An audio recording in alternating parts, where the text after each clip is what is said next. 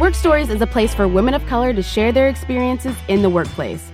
We're talking bias, equal pay, bad bosses, racist hiring practices, and all the crazy things your coworkers have done or said to you. This is a safe place where you can tell those stories. Women of color have the floor here, but we want our allies listening too. Because when an ally decides they want to be a better coworker or manager and fully support and protect women of color at work, some beautiful things can start to happen. Change.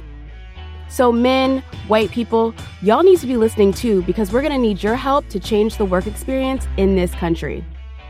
I'm Joy Louvier, a writer and communications and marketing professional, and I've had quite a lot of work stories myself over the past few years. But I've learned so much about the unrelenting work environment for women of color, and I want to do my part in making things better. Each episode, I'll talk about an element of problematic work culture from my perspective as a millennial Black professional and invite many other women to discuss these topics from their perspectives as well. The floor is open, y'all. We are telling it all. We're no longer whispering these stories to our best friends and partners and then shoving them to the backs of our minds and just stealing. We're not okay with just having a seat at the table, one we barely got, by the way. We want to eat.